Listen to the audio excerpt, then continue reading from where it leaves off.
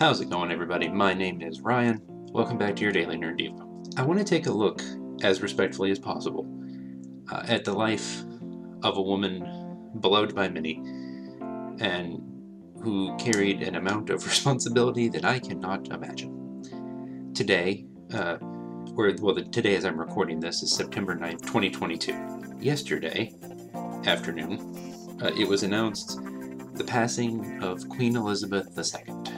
Queen of England, a woman who served as the Queen of England for no less than 70 years and 214 days, making her the longest reigning British monarch in history and the second longest reigning monarch recorded in any sovereign country in human history. She had ruled since 1952 and for over 70 years had been more or less the public face of England and the other Commonwealth realms that fall under the United Kingdom. To my understanding, Queen Elizabeth, who took the throne after the passing of her father in 1952, is an immensely respected woman.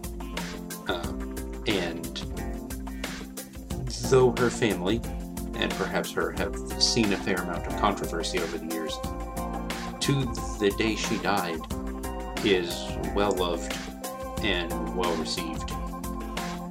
And I think a lot of that is to the way she carries herself, to the way she responded to the things around her, and how she treated people, from what I'm told.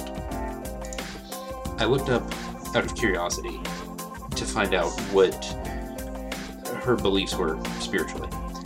And I want to read you something that she said in her Christmas address to her subjects the year she took over the nation in 1952, as she looked ahead to her coming coronation.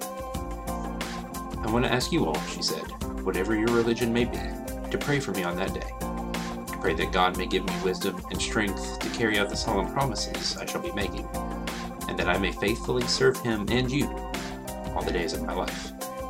Less than 6 months later, per this article, she was crowned Queen of England, Queen Elizabeth II, at Westminster Abbey.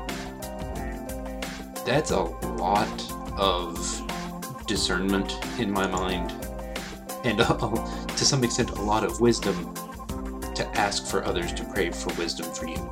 For a woman in her mid-20s at that time, that's kind of incredible. And I think it makes a lot of sense for us to, while we may never face the challenges or hold the titles or the responsibilities that she did, a call for wisdom and a call for others to pray for wisdom for you, I will never see as a bad thing. In James 1 verse 5, it says, if any of you lacks wisdom, let him ask God, who gives generously to all without reproach, and it will be given to him. Wisdom is so immensely necessary, and I think oftentimes, at least for us, a very difficult thing. But God says it very simply. All we have to do is ask, to call out to Him for wisdom, for guidance, for understanding in the moments we aren't certain, and He'll give it to us. I think in many cases, and especially in this, Her Majesty was an excellent example, and one I should certainly like to see myself follow. That's all the time we have for today. If you want to hear more daily Nerd Devos, you should subscribe to the podcast and come hang out with us on the Facebook page of the Nerd of God Squad.